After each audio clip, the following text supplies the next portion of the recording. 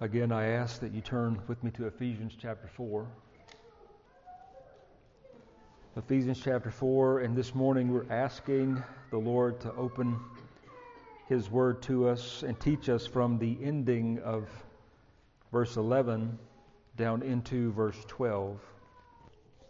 So let's pray to that end that the Lord would help us. Our Father, we come before you, having sung praises to you, having given you the glory and honor you deserve through song. We come now to give you honor and glory through attention given to your word. We pray, Lord, that you would take these words, open them to us, help us to be edified and built up in them. Father, we know that you speak through your word. It is the means that you have chosen to work in the hearts of believers. Lord, would you equip us this day by the preaching of your word, by the reading of it? Would you do for us what we can't do for ourselves? Would you give us the ability to hear of your Spirit, that you would fix what is wrong in our hearts, in our minds, in our lives? Would you mend us unto your own glory, unto your own praise? May Jesus Christ be exalted, we ask, in His name. Amen. In his commentary on Ephesians, I've mentioned Ian Hamilton several times. He brings out two analogies that I think is helpful for us as we think about the church, our place in it, and how we all reach spiritual maturity together. The two analogies he uses. First, he speaks of those that think of the church like a train. Let me quote his words. He says, "Some think of the church as a train where all the passengers sit comfortably and passively until at last they arrive at their destination, brought there by the giftedness of their leaders, or, to keep with the train analogy, the conductor." Secondly, he says, and in contrast, the Scriptures liken the church to an orchestra where all the members play their part and contribute to the symphony of service to God. And when we read Ephesians 4, in fact, when we read what the New Testament teaches us as a whole concerning the church of the Lord Jesus Christ, we must associate our minds, ourselves, with that second analogy, where we're all coming together. We have all been gifted by the ascended Lord Jesus Christ to perform some service to one another, and in performing that service to one another, we are performing a service to Him, worshiping, honoring, and glorifying Him. So these two analogies, I think Ian Hamilton is right. They constitute the two main ways people understand the ministry of the local church. One saying, let's just be on the train, be present and accounted for, and be carried along by the church and those leading the church to our final destination. Secondly, and biblically, let's be present and actively serve. Not just seeking to be served, but actively serving and ministering the gift that we've been given, so that all of the other members of the body will then arrive together into what Paul calls in the 13th verse, a verse that we'll get to, Lord willing, next week. He says, to a perfect man, to the measure of the stature of the fullness of Christ. I think these verses plainly teach us, if we are to arrive at that place, the knowledge of the Son of God, to a mature-minded man, to the measure and the stature of fullness of Christ, it's going to take all of us working together to get us there. It's going to take every part doing its share. The church in the world is under such assault by the world system and the power of the god of this age, as Paul called Satan, the devil, in the 2nd chapter, that we cannot go it alone. And even if we subscribe to that line of thought, then we take that a step further and we say we cannot go it alone, nor can we just by our mere presence get to where we want to go.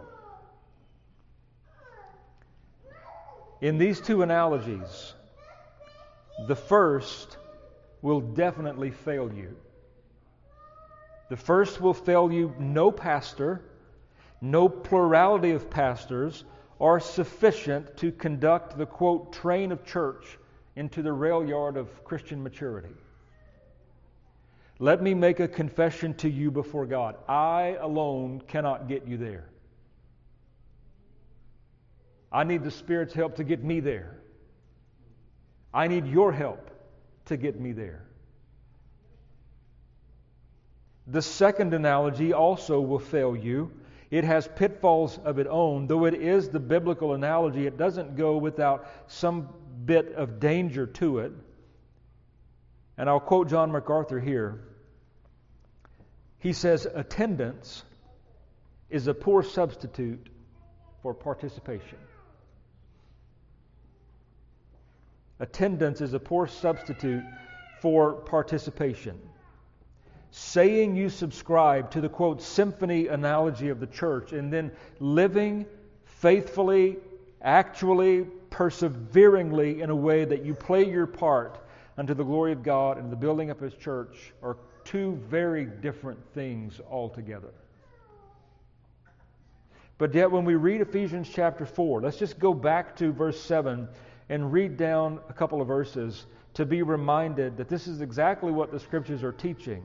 That each one of us, in verse 7, to each one, grace was given according to the measure of Christ's gift. Therefore, He says, when He ascended on high, He led captivity captive and gave gifts to men. So last week, we went back and we looked and we read about the ascended Lord Jesus Christ. And the 11th verse tells us that it is this Christ, He emphatically, He Himself gave some to be apostles, some prophets, some evangelists, and some pastors and teachers for this reason.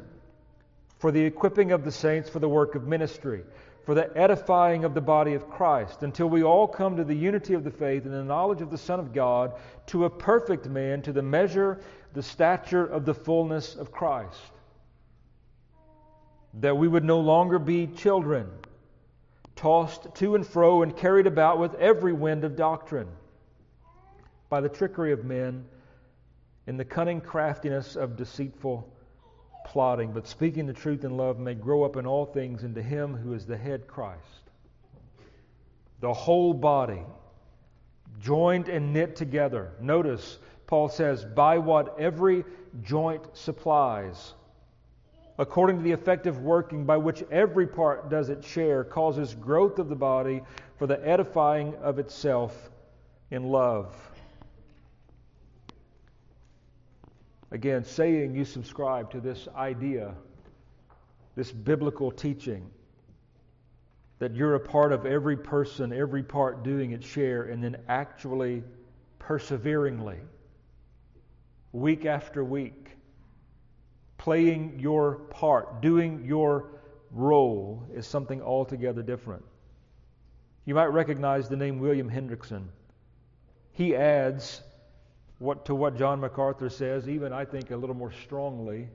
Again, MacArthur says attendance is a poor substitute for participation. William Hendrickson in his commentary goes so far as to say, unless with a view to the service of other members and adequate preparation being made, attended by a desire for the association of the saints and with a goal of wholehearted participation, if all of these things are not in order, he says, you are bound to desecrate the Sabbath day. Did you hear what he said? What he's saying is to have a right view of your part of the Lord's church on the Lord's day is to come having prepared your heart, prepared your mind, with a desire to assemble together, to participate, to minister your gift. And where that is lacking, there is bound to be a Sabbath day desecration. I understand that those are strong words. I understand that they come to us and they kind of slap us aside the face. But sometimes we need that. Sometimes we need it. Too often, we do settle for attendance alone and think that we have been faithful to Christ to be merely present in the service. We settle for that because it's a struggle even to get there sometimes. And we delude ourselves in thinking that bodily presence is fulfilling the requirements of assembling ourselves together. Out of Hebrews chapter 10, we quote that verse a lot, right? Do not forsake the assembling of yourselves together. But do you remember that in the context in which we find that verse, on the front side of it and on the back side of it, it is in order to provoke one another to love and good works, as you forsake not the assembling of yourselves together, exhorting one another daily. The New Testament deals with us in the reality of our Christian experience. And it deals with us and tells us and lets us know that each member is necessary. I need you as much as you need me and everyone else to provoke you and me to stir up love and good works. The world that we live in sucks those things out of us.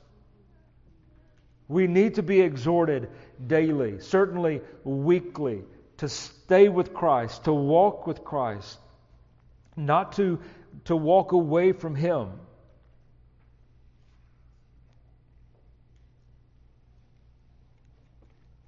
This is right where we find ourselves in Ephesians chapter 4.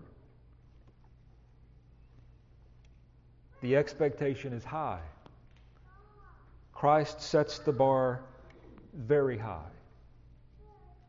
And we have no right to lower the standard, to make it easier. So last week we began in verse 11, and we looked at the first three gifts, if you will, that He Himself has given to His church. We looked at apostles, prophets, evangelists, and I want to stop there and ask the question, what do all of these, including the pastor-teacher that we'll get to later today, what do all of these have in common? And I want to answer that in two parts. The first part is they all have in common the ministry of the Word in some way, shape, form, or fashion. The ministry of the Word, the apostles being intimately related to the living Word Himself, Jesus Christ, having been eyewitnesses of His resurrection, or as Paul had Christ reveal Himself to him on the road, they saw the living Word and they were commissioned by Him to preach that Word and to put it in writing. And what we have given to us in the Apostles' doctrine is the sufficient Word of God that is able to accomplish everything in the life of a Christian. The Scriptures are sufficient. Secondly, the prophets. We noted the order, the order points to the fact that this is a New Testament office that Paul is referring to, not the Old Testament prophets like Agabus, who in the New Testament era, before there was a written word, spoke the Word of God directly inspired of the Lord. And then that gets us down to the evangelists. Only a handful of times in the New Testament do we run across this word, not in association with the work that every Christian is called to in the Great Commission, to do the work of an evangelist.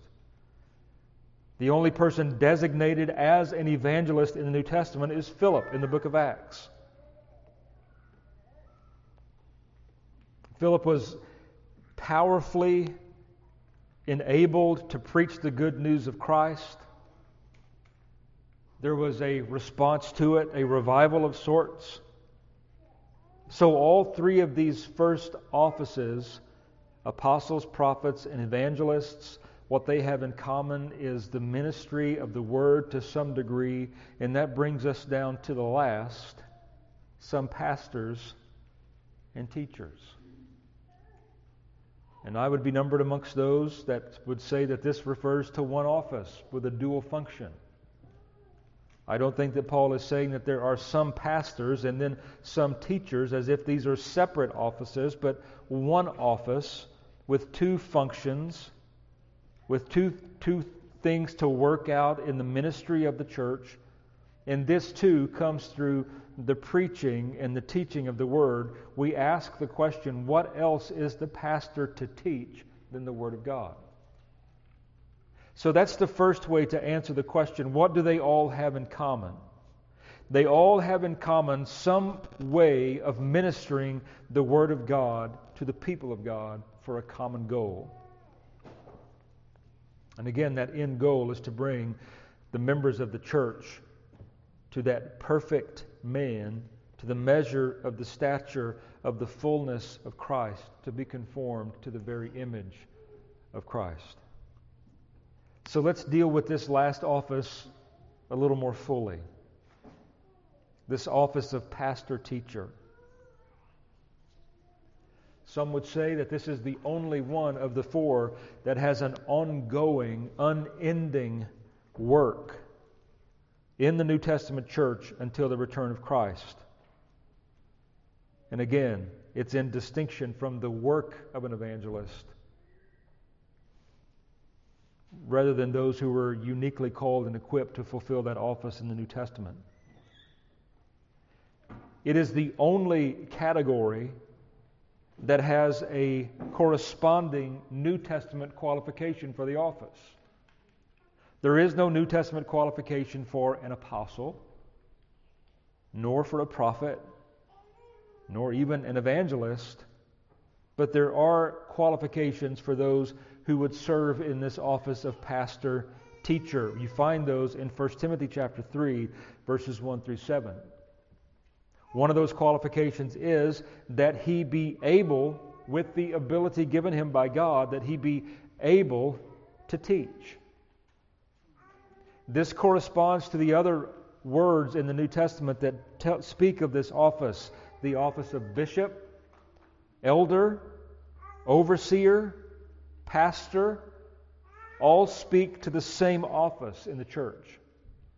The New Testament lists for us two offices. One we're studying here, the pastor-teacher. The other, according to the qualifications in 1 Timothy 3, is that of deacon. And there are only those two. There can be more than one in each local assembly, but there are only those two offices. This one has a dual function or definition. The pastor or the shepherd aspect of this is denoting that this person has some intimate knowledge of his flock. The teacher aspect of this denotes that he has not just an intimate knowledge of his flock, but also some intimate knowledge of the word that he is teaching. When we put them together, it refers to one office, a man filling one office called and gifted of God to teach and preach the word amongst a people that he intimately knows. This can be done in public, as now. It can be done in private. And this speaks to the first part of the answer to the question, what do all of these have in common? Christ has gifted His church with those who minister the word to the church. This should be what we look for in the church of Jesus Christ. The second part of the answer, what do these have in common, is found in verse 12. For the equipping of the saints for the work of ministry. For the edifying of the body of Christ. Now, the 12th verse has been scrutinized. The question is asked, how many commas belong in verse 12? Some would say 3. Some would say 2. Some would say 1. Some would say none. Where and how you place the commas into verse 12 greatly dictates the way you understand it. The King James, for instance, places a comma between for the equipping of the saints, comma, for the work of ministry, as though the work of the ministry goes back to and rests solely upon the pastor-teacher. Other translations remove that comma and shows that the equipping of the saints for the work of ministry, that is the duty and the office and responsibility of the pastors and teachers, but the work of the ministry is for the saints as a whole. That's a better way to understand it. Isn't it amazing how much a small comma can affect the meaning of the Word, of the teaching of Scripture? So what Scripture is teaching here is it's not the responsibility of the pastor-teacher alone to do the work of ministry. It's his responsibility or their responsibility to equip the saints to do that work. The New Testament, if we're faithful to the teaching of the New Testament, expects a lot out of each member of Christ's church.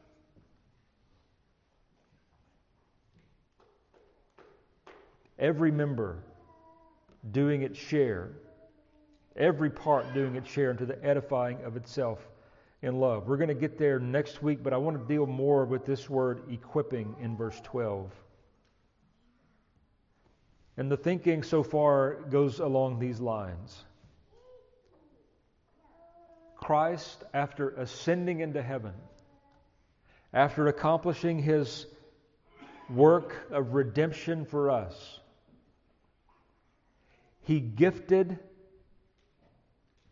through grace, according to the measure of His gift, those that would carry out these offices in the church for the equipping of the saints for the work of ministry. The word equipping here has to do with completely furnishing something or someone to perform a task.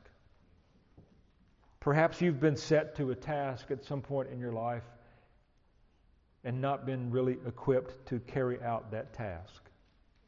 That's frustrating, isn't it? For someone to tell you, I want you to do this, I want you to accomplish this, but then there is nothing given you, no instruction given you where to acquire what you will need to perform the task. Well, that's where this word equipping comes in. With the great expectation placed upon the body of Christ and each individual member, we cannot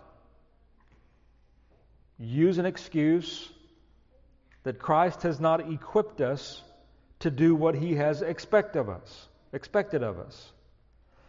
This word means that He will completely furnish the ability to do what is His expectation. Interestingly, this word was used in Paul's day and time in a medical way to refer to the setting of a bone that had been broken, to put it back into a rightful place so that it would be healthy again. It's the same word used by Matthew in chapter 4, verse 21, when it says that James and John were in the boat mending their nets. And so if we read it that way, they were equipping or completely furnishing their nets for the next day's fishing. When we bring all of those meanings back to this word,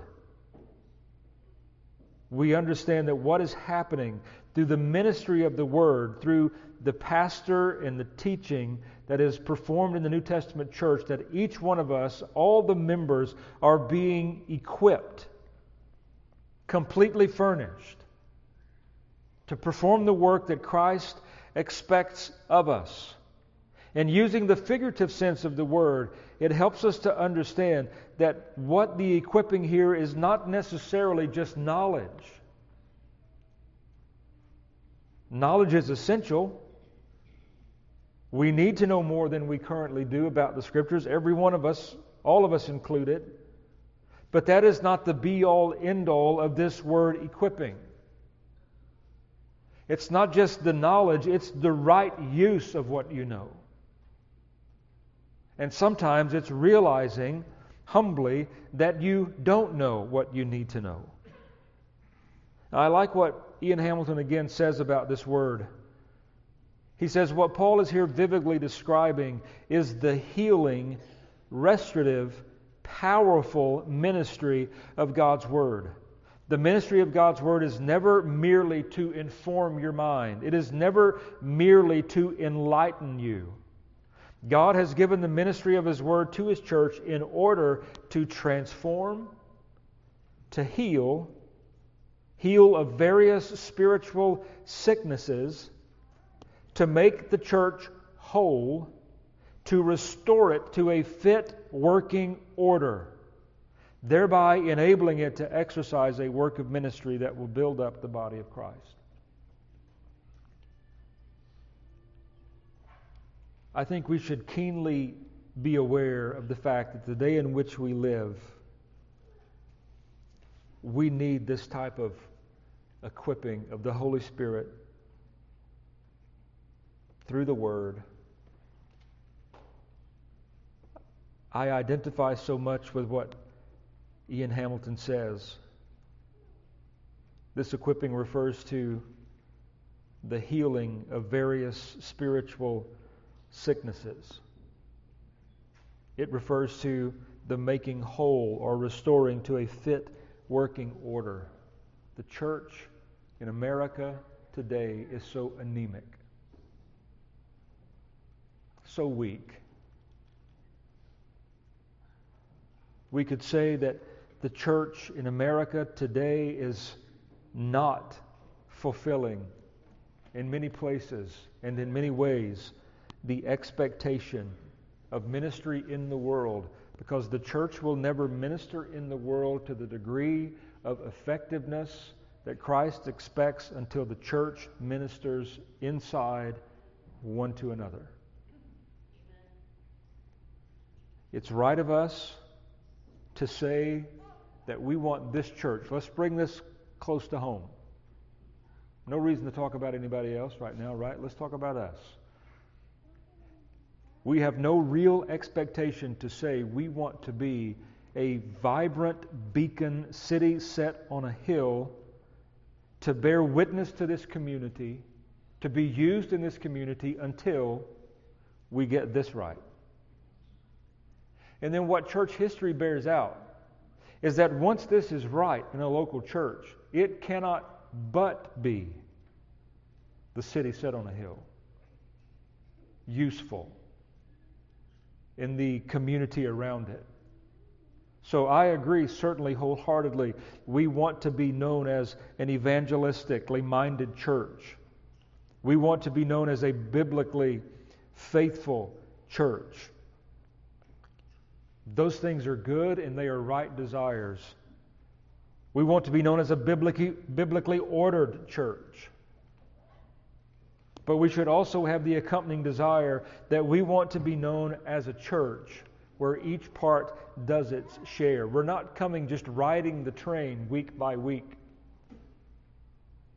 being unwilling to get involved into the very often trials or messes of other people's lives. You can't read the New Testament and try to be faithful to it at all without reading all of those one another passages, which go back and take us back to this every part doing its share, causing the growth of the body in love. This is where we have to start. And this word equipping tells us that we have been given everything in the Scriptures that we need for the work of ministry. And don't miss that word. It doesn't say for the fun of ministry. It says for the work, the labor, the agony sometimes of ministry. Should we expect anything less? This work of ministry, whether it's one to another, Christian to Christian, believer to believer, or if it's believers to the outside world, those that have yet to to come to faith in Christ, should we expect for the Scriptures to define it in any other way besides work?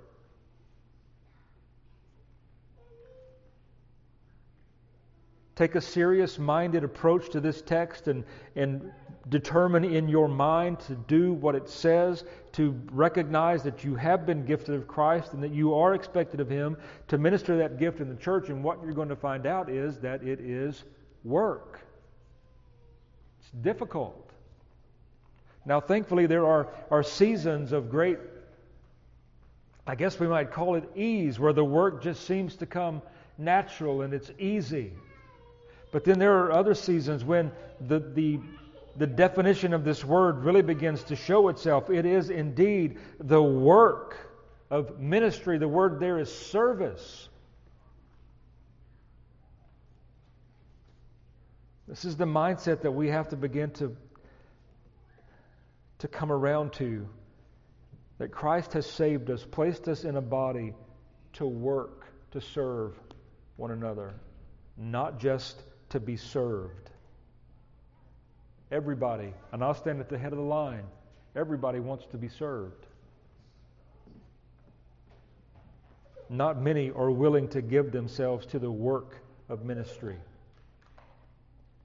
To ask the question, how are you doing? And then to stand willingly, waiting for the onslaught of that answer to come with all of its force. Sometimes people do that to you, don't they? You're just walking by casually saying, how are you doing? And then they tell you. Most of the time, you're going to get the standard answer, oh, I'm fine, I'm doing well. But what you need to know, based upon your own heart and your own experience, many of those people are not fine and they are not doing well. If you were to take just a moment and to pry a little deeper, you would find that out. But then what happens? Then you're responsible to help, to do something. To not just say, yes, I'll pray for you, but to give yourselves to prayer and agony for them. Not to just say, I'll pray for your financial situation, if that's what it is, but to give of your own resources to them. That's the work of ministry. To have someone respond and say, this is going on in my life, or that in the life of my family. I really need someone to come alongside of me and help me. That's the work of the ministry. Some have been uniquely gifted by Christ to perform this work of encouragement or edification, acts of mercy, all types of things. And then I believe what we find as we read this 4th chapter, when we read it all the way to its end, and we look at, not just in this chapter, the rest of the New Testament on this, that when the believers in a said congregation begin to function in this way, then Christ will do great things with them. But for that church that is content to come and sit on the train, be pulled a little long down the track today, come back next week and perhaps you'll get pulled a little further down the track, and not be actively involved in one another's lives, don't expect too much. I think it's true in this regard, very much so in the life of a church. You're going to get from the church what you put into it. And I'm not discounting the spiritual aspect, the work of the Spirit in us at all. I'm just calling you down to base level, dirt level. You're going to get out of the Church of Jesus Christ what you put into it. Your time and your effort. Let me just speak to you from my experience, if I can. I've seen it over and over. What happens in some churches that I've been a part of, a few in the church will realize not just the responsibility, but the blessing of this responsibility, and they will give themselves to the church, give themselves, give, and give. until we use the phrase burnout, right? I've not just seen it in church members, I've seen it in pastor friends who just, for years, give themselves to the church, and then there's this mysterious flame out, burnout. Well, that tends to happen when every part is not doing its share. When a few are doing the work of the whole, then those few are overburdened, overtired, overtaxed, straining to perform what needs to be done, and over time they just wilt. Now, that's not to say that Christ in mercy to them and to the church revives them, reinvigorates them. That happens. Thank God that happens. But realizing that the work of ministry is to the saints, for the saints, plural,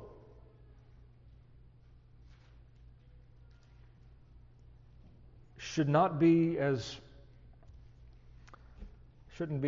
mind-blowing as some think it to be.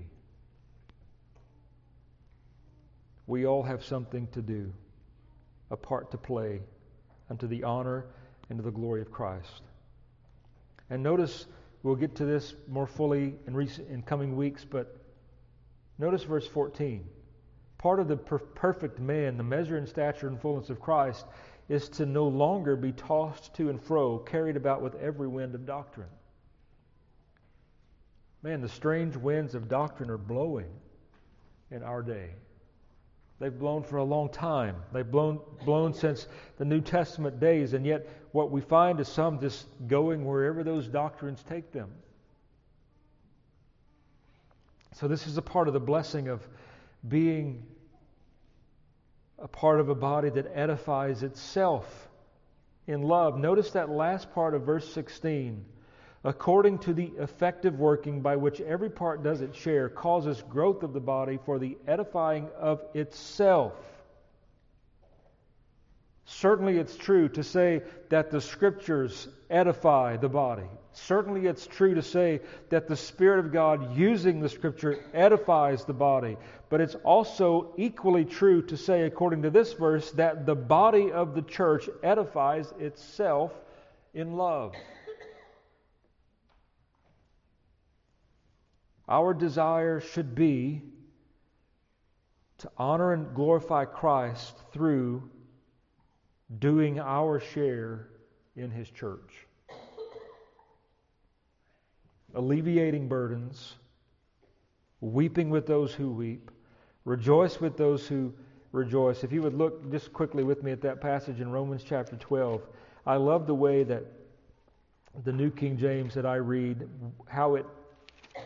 what it places over the 9th verse in Romans chapter 12. Obviously uninspired, just an editorial addition, but what my Bible says over verse 9, behave like a Christian.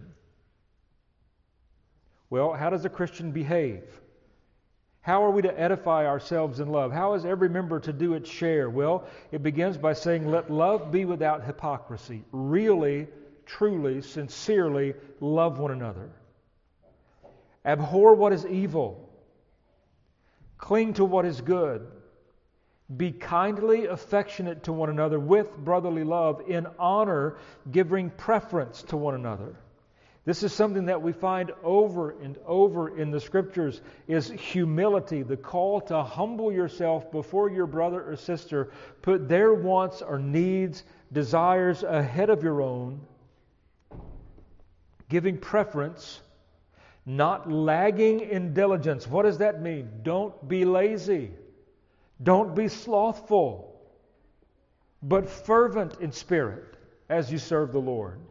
Rejoicing in hope, patient in tribulation, continuing steadfastly in prayer, distributing to the needs of the saints, given to hospitality. Bless those who persecute you. Bless and do not curse. Rejoice with those who rejoice. Weep with those who weep. Be of the same mind toward one another. And do not set your mind on high things, but associate with the humble. Do not be wise in your own opinion. Repay no one evil for evil. Have regard for good things in the sight of all men, if it is possible. As much as depends on you, live peaceably with all men. Beloved, do not avenge yourselves, but rather give place to wrath, for it is written, Vengeance is mine. I will repay, says the Lord. Therefore, if your enemy is hungry, feed him. If he is thirsty, give him a drink, for in so doing you will heap coals of fire on his head. Do not be overcome by evil, but overcome evil with good. That's just a New Testament snapshot of what living as a Christian should look like one to another. That's a biblical exposition from one scripture to another of what it means for every part to do its share, for the body to edify itself in love. And there should be something in my heart and something in your heart to so desperately want to settle down in this 4th chapter of Ephesians and to have your life, my life, the life of this church reflected here, because it is so different and unique than what the world has to offer. You won't find this in the world. You'll find it by someone else who has received mercy from Christ, whose sins have been forgiven. They know how much they've been forgiven, and they love Christ and they love you because you're their brother or sister in the Lord. There is that family bond. You've experienced this, I'm sure, from time to time. You'll meet someone for the very first time. Perhaps you've never laid eyes on them, but there is that immediate Christian bond. Why is that? Well, it's Christ in them, Christ in you. I don't remember who said this, but it's stuck in my head. The Christ in me is drawn to the Christ in you. And so there is that immediate connection that begins to take root, and the accompanying desire to serve one another and to get beyond the selfish expectations of what is the church going to do for me, rather than thinking, what can I do? What do I have to give and to serve one another? And then the byproduct of that is the church is going to pour into your life. Lord willing, we have a desire, perhaps even increasing, to experience this type of equipping. And I want to go back and just point to the fact that this equipping comes primarily from the Scriptures.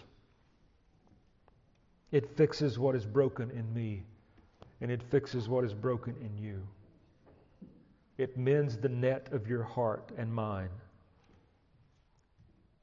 And it enables us to do the work of ministry. I love this New Testament honesty, the work of ministry. It's not always easy, but it's an expectation. And because it's an expectation of Christ, He will give you what you need to perform it, to be faithful in it. Sometimes, as with everything in the Christian life, we have to look at a text like this and just repent of our wrong thinking, our wrong mindset, our wrong attitudes concerning the Church of Jesus Christ. And we know He is faithful, He is just to forgive, to cleanse,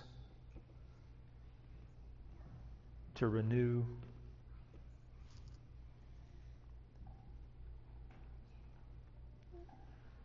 If we could only begin to grasp the affection, the love that Christ has for His church, and just get a little bit of that. I realize when you talk about the word, when you just say the word church, all immediate different connotations come to mind. We need to strive to have that immediate thing that comes to mind when the word church is said, what the New Testament means. A people, an assembly that have been drawn out of the world, that have been drawn to Christ, had their sins forgiven, united to Christ by faith, have the hope of heaven now in them, living unto His glory, striving together to honor and to glorify Him. There's probably not a person in the room that's been a Christian for any length of time that hasn't had some bad experience in church. It's just a fact, a sad fact, but a fact nonetheless. There's not a person that hasn't had something that you can go back to where some church has hurt you, harmed you, and then from that point forward, you're just in a shell.